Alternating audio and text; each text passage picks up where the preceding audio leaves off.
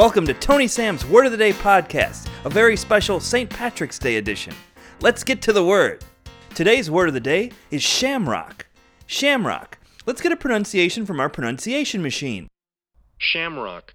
Shamrock. Terrific. Let's get a spelling. Shamrock. S-H-A-M'-R, A with two dots over it, K. Shamrock. Let's get a definition.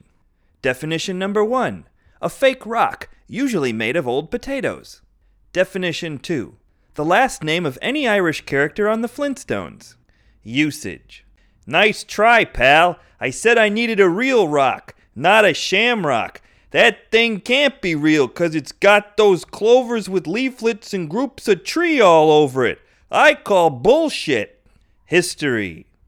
Dating all the way back to the Dark Ages, shamrock was first used when Irish knights ran out of rocks as weapons while trying to protect their precious liquor supply or some other alcoholic bullshit. They began throwing potatoes when they ran out of rocks, and the word was born. It also led to the potato famine.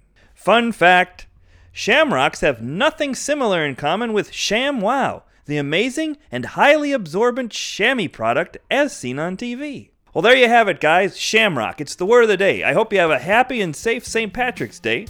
As always, I'm Tony Sam for Tony Sam's Word of the Day podcast. Follow me on Twitter at TOEKNEESAM. Catch you next time.